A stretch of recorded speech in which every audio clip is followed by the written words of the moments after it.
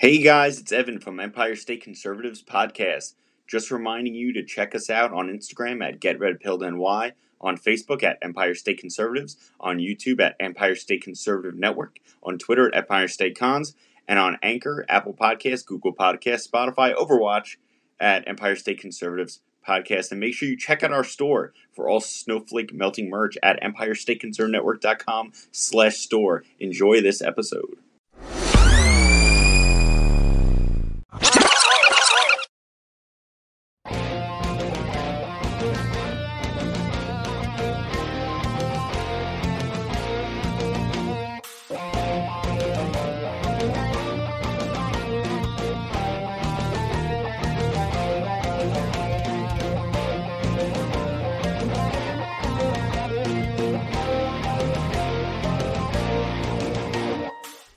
Hi everybody, I'm your host George Santos and we're back with Talking GOP.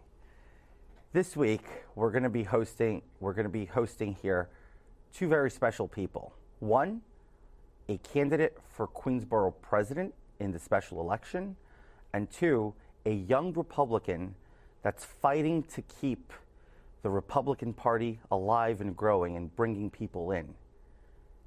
Let's not forget, not too long ago, in late 2019, the House chose to impeach a duly elected president for no crimes, just because their feelings were hurt.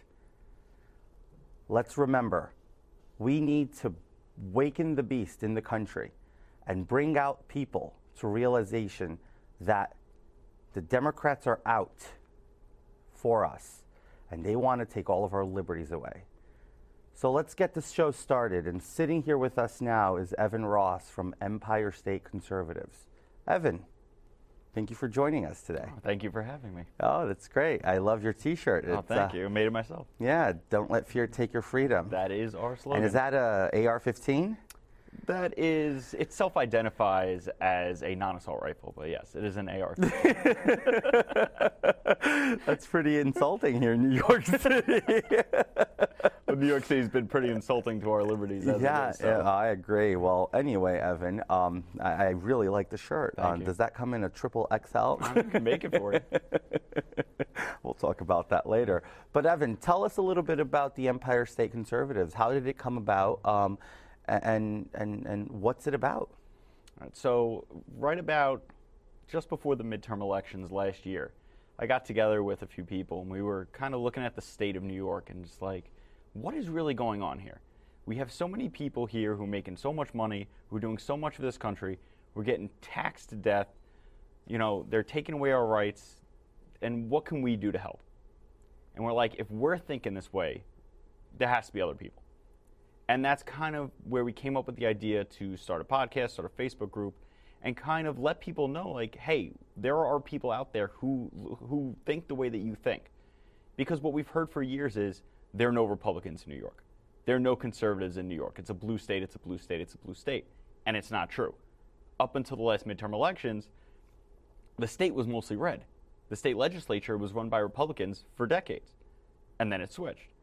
So we realize there's a lot of voter apathy, and we realize if you stand up and show people, hey, you have allies here, you can stand up and be heard, then they will stand up and they will go out, they will vote. So that was our goal, to kind of just take back the things that we've lost in this state, where we want to elect people who have real conservative values, who have real American values. It's about the Constitution. It's about personal liberty as opposed to the government being your parent.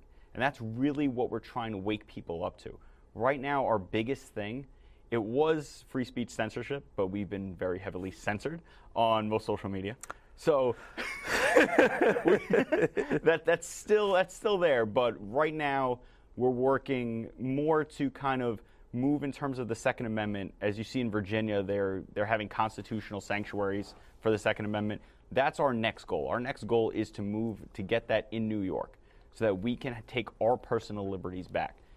Because our rights are given to us not by the government, but by our Creator. As human beings, we have the right to defend ourselves and defend our property. And the government is not allowed to take that away, and that's exactly what they've done.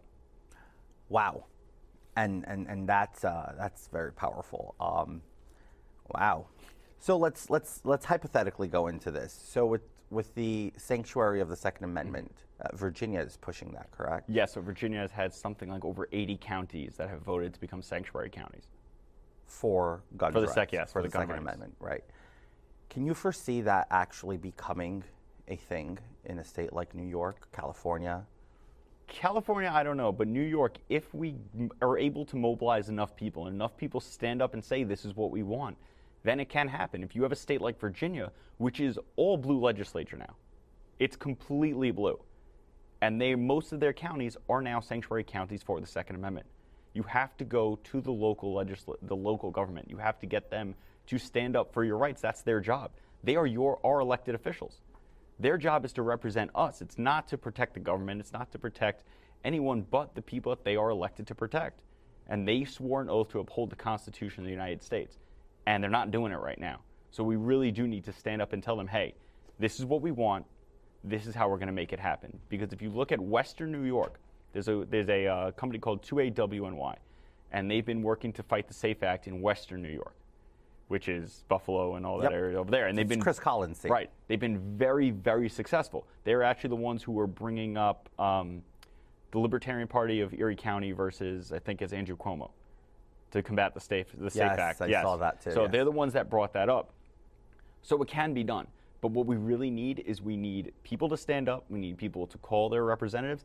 But we also need assistance from law enforcement to say, hey, we're not going to enforce unconstitutional laws because we took the same oath. We took the oath to defend the Constitution. The Second Amendment to the Constitution says the right to bear arms shall not be infringed. So what are they doing if they're enforcing unconstitutional gun laws? They are violating their oath, and that's what we need their support in order to really make this happen. And that's an argument that's gone all the way to Washington. I mean, I've been speaking to congressional candidates such as myself throughout the campaign trail and also here on the show. And it's funny how they speak wildly on our oath to office.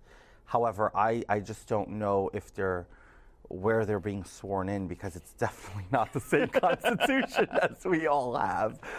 It's actually borderline offensive to see the things that are said by Speaker of the House Nancy Pelosi or even Andrew Cuomo, the governor of New York State. Now, for the SAFE Act, I let you take that. Can you just, for the people at home, give them a quick synopsis of what the SAFE Act is and how bad does it impact our constitutional rights? Yeah, so the SAFE Act was designed to be this massive gun control bill that was going to clean up New York State and prevent mass shootings and all these other things. All these things which we don't have. I like to think it's because we're New Yorkers. If I have a problem with you, I'm not going to go shoot up a school. I'm going to go find you on the playground, and we're going to work it out with our fists. Absolutely. That's what we do here in New York. But it came as this whole thing like, we're going to make everyone safe. But it has had no impact on violent crime. All it has done is take away rights. And the bill doesn't even make any sense. So the bill is designed to prevent assault weapons from being in civilian hands. First off, that's a giant, red flag in terms of the Second Amendment, because the Second Amendment is designed so that you and I, if need be, could defend ourselves against a tyrannical government. That is the point of the Second Amendment. And we're almost there. Right. The founders had just finished almost there. beating up on the biggest empire in the world, and they understood that if the people are not armed, they can't protect their liberties.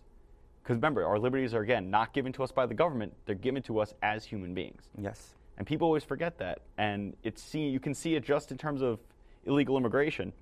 You have these people come in. They get a hearing. They get a trial because they have the right to a trial. They are human beings. Regardless of whether or not you're a U.S. citizen, you have rights because you're a human.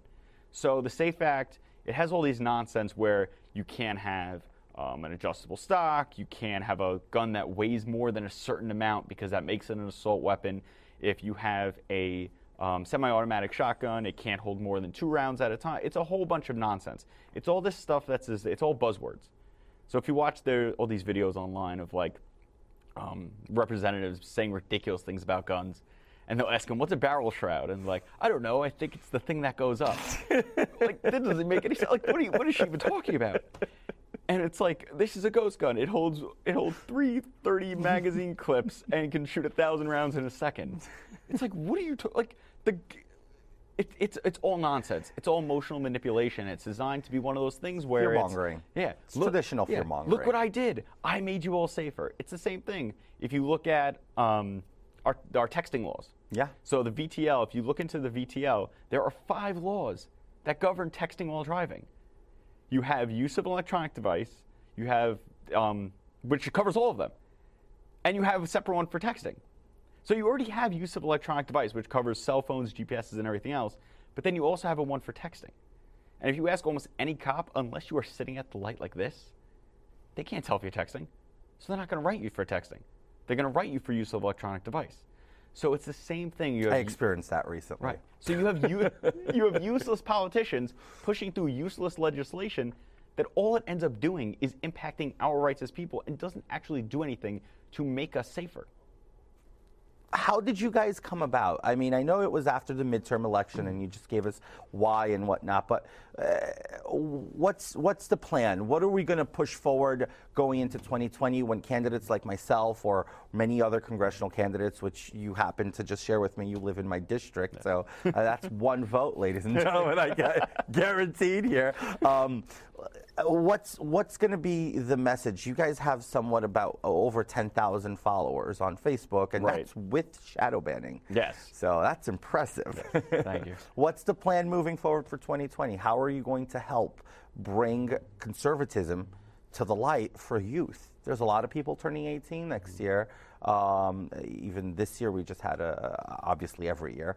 But what's going to be your message to that? Because you resonate with a younger crowd, as do I. And there's nothing wrong with that. But I'm curious to know what's the message. So the message is that the Democratic Party has left the American dream in the dust. The American dream used to be you come here, you work hard, you can build a family, you can build a life, and we're going to protect you. We're going to let you live your life. And the Democrats have moved to a point where it's not, we're going to let you live your life. It's, we're going to tell you how to live your life. And for us, that's completely unacceptable. The biggest thing that we need people to realize is that conservatism is not, it has many different facets to it. So people hear conservative and they think, oh, religious conservative.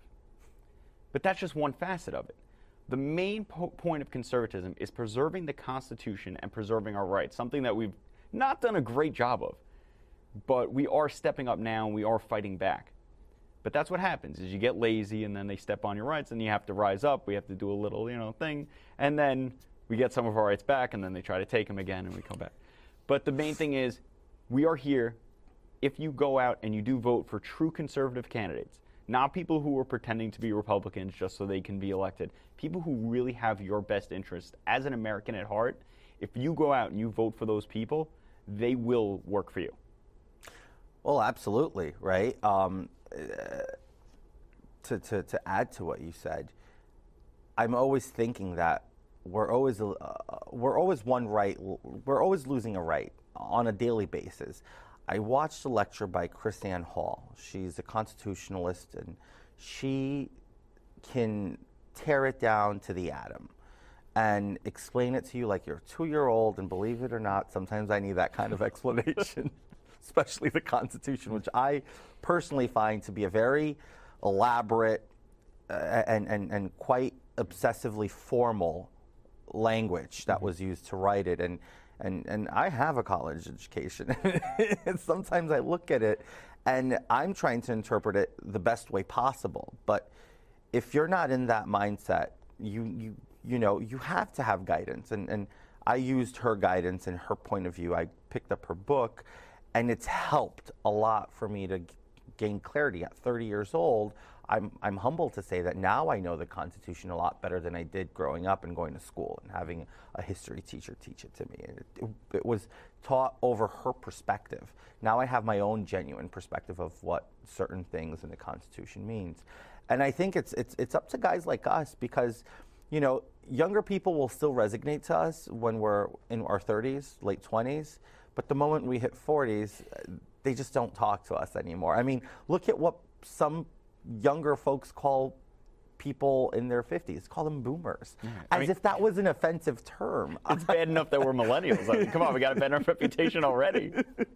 To see people saying boomer, I I don't understand what makes them think that that's offensive. I find it offensive that they're using it as an offensive term, but it's really not. I mean, we have friends in common that one of them particularly says, yeah, you're right. That's a fact. I mean, congratulations. Keep throwing facts at me, and I have no problem with you. It's like when one of the kids at the school I work at, he goes, "You're white." I go, "Yes, I am. Congratulations. You can see. You can see. It's not offensive. And you are not colorblind. Good. I just diagnosed you."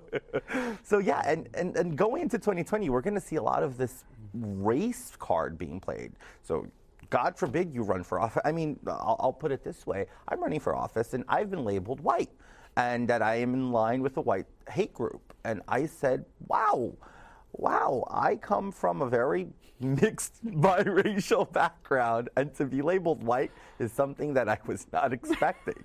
And who cares if I were white, right? It's become so asinine, the way that the race card is being used.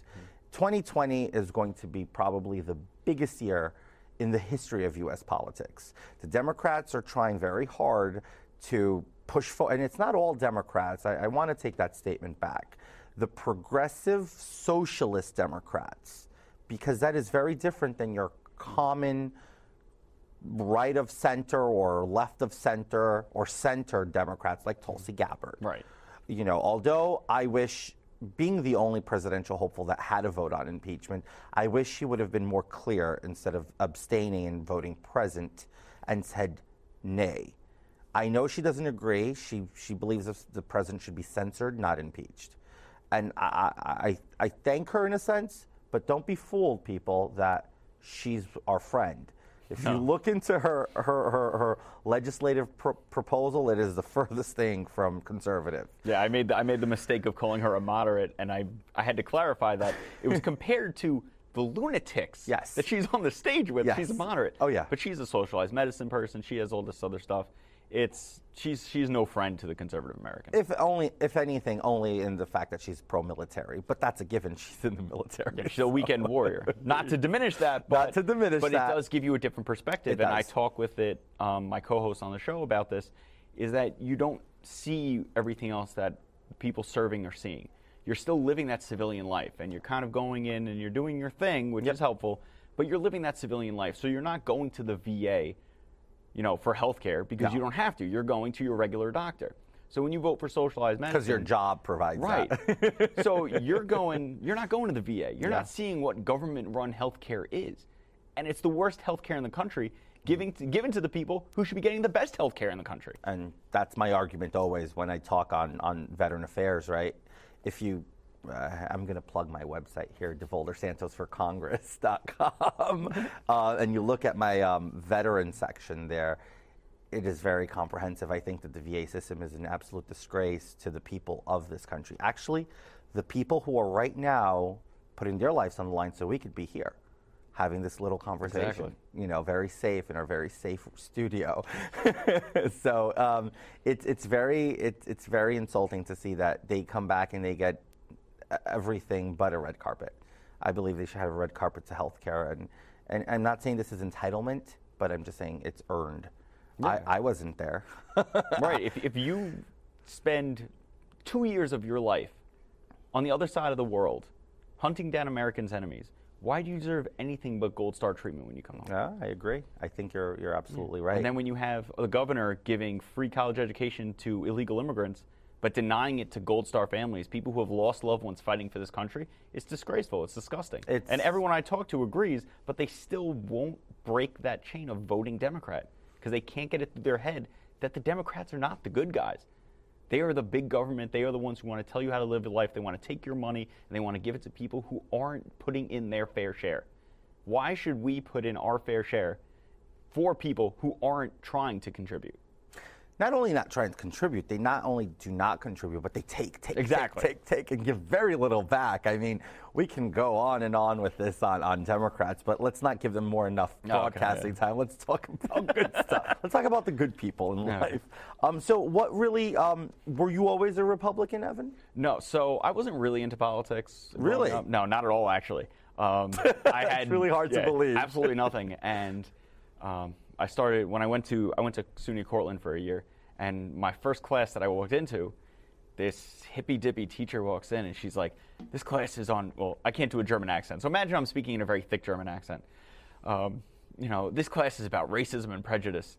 And the first thing you all need to understand is that white men are responsible for all issues that have happened in society. And I was sitting there like, what? Says the white woman. I was like, I didn't do anything. I'm like, your father probably murdered my family during the Holocaust. Like, what are you doing? I didn't do anything. Come on. And that was kind of like that first wake-up. We are not a PC show. No PC here. That's a good point, though. That was like my first kind of wake-up, like, wait, hold on. Is this who's supposed to be educating me? And it kind of, I had little wake-ups throughout my early 20s where I'd see, like, they'd be like, yeah, vote Democrat, they're going to give you a tax cut. And then they'd be like, the taxes just went up again. It's like, well, why are we voting for these people? So did you vote Democrat? I didn't vote. A lot of times I didn't vote. But did you ever vote Democrat? Yeah, I voted Democrat. I'm a little ashamed of it. I didn't know any better. Most people who vote Democrat, I didn't know any better. What was your most notable vote for a Democrat for? Who was it for? Anything off the top of your mind? I voted for Schumer. I probably ended up voting for Schumer. I don't think I voted in a presidential election until 2016. Really? Yeah. So that was the first time you voted for president? Because it was New York, and I believe the lies too. I believe the lies that it didn't matter about my vote because the Democrats going to win the state anyway. It's interesting. Although President Reagan won it. That's true. And President Bush Sr. came very close to winning it. He lost it by 1%. And if we had an electoral college in this state, President Trump would have won it. Yep, pretty much. But you get what you get. Yeah, you get what you get. New York State's a mess. Yeah. But I see that narrative you just said. The white man's responsible for everything. Little quick snippet here, not trying to claim Jewish heritage or anything, but my family is actually, my mother's father was Ukrainian. And I'm sorry, my mother's grandfather was Ukrainian, had his kids in Ukraine. My grandfather grew up Jewish. My grandfather, during the Soviet issues, escaped to Belgium. And then that was a good move. It was a great move. Met my grandmother, married, and crazy enough, the Nazis became a thing. Oh, of course. And that's when he said, oh my God, this is all over again. Yep. They converted to Catholicism, had their kids, raised them Catholic. And I'm Catholic, but that's pretty much little history of my family into Judaism, which I believe we're all Jewish at the end because Jesus Christ is Jewish. And if you believe in Jesus and we're all brothers in Christ, I mean, I don't want to get too religious here, but how does religion play into politics for you? So a big part of it didn't really until the socialists started taking charge of the Democratic Party. Because it reminds us of... It's exactly what Hitler did. Exactly. There you go. They flipped the script saying that Trump's Hitler. Right, but that's what they do. That's the Democratic playbook. It's I did something, I'm going to point the finger at you. And that's straight out of the Soviet playbook. That's what you do. Whatever you've done wrong, you can point the finger now at someone else and blame them because you know exactly how it was done. So if I'm going to blame you for something that I did, I know every step that I took to do this, so I can blame you and just say that you did it. Yep, it's genius. You got to give it to them. To call President Trump a Nazi when he is the most pro-Israel president, pro-Jewish president we've ever had is insane. It is. And to just label someone Hitler because you don't like them with zero evidence is nuts. To someone who's a capitalist. They impeached him with zero evidence. Well, they didn't charge him with a crime. Ruth Bader Ginsburg said it was a complete, quote, BS She's still alive? Well, she's giving statements out. She gave a statement out around mid-December on this, and it was along the lines of the impeachment was a sham. It was politically motivated. And had this hit my courtroom, I would have tossed it in the garbage and I would have ripped the prosecutors. You know what? Yeah. You can finish that sentence in your mind. And she said, this is a sham. This is BS. I don't like him. I don't agree to him, but he has done nothing impeachable, or at least the Democrats failed to produce evidence of that. So I think when you're getting probably the most liberal justice, second to, what's the justice's name? Sotomayor. Sotomayor. Well, she's second to Sotomayor on liberalism.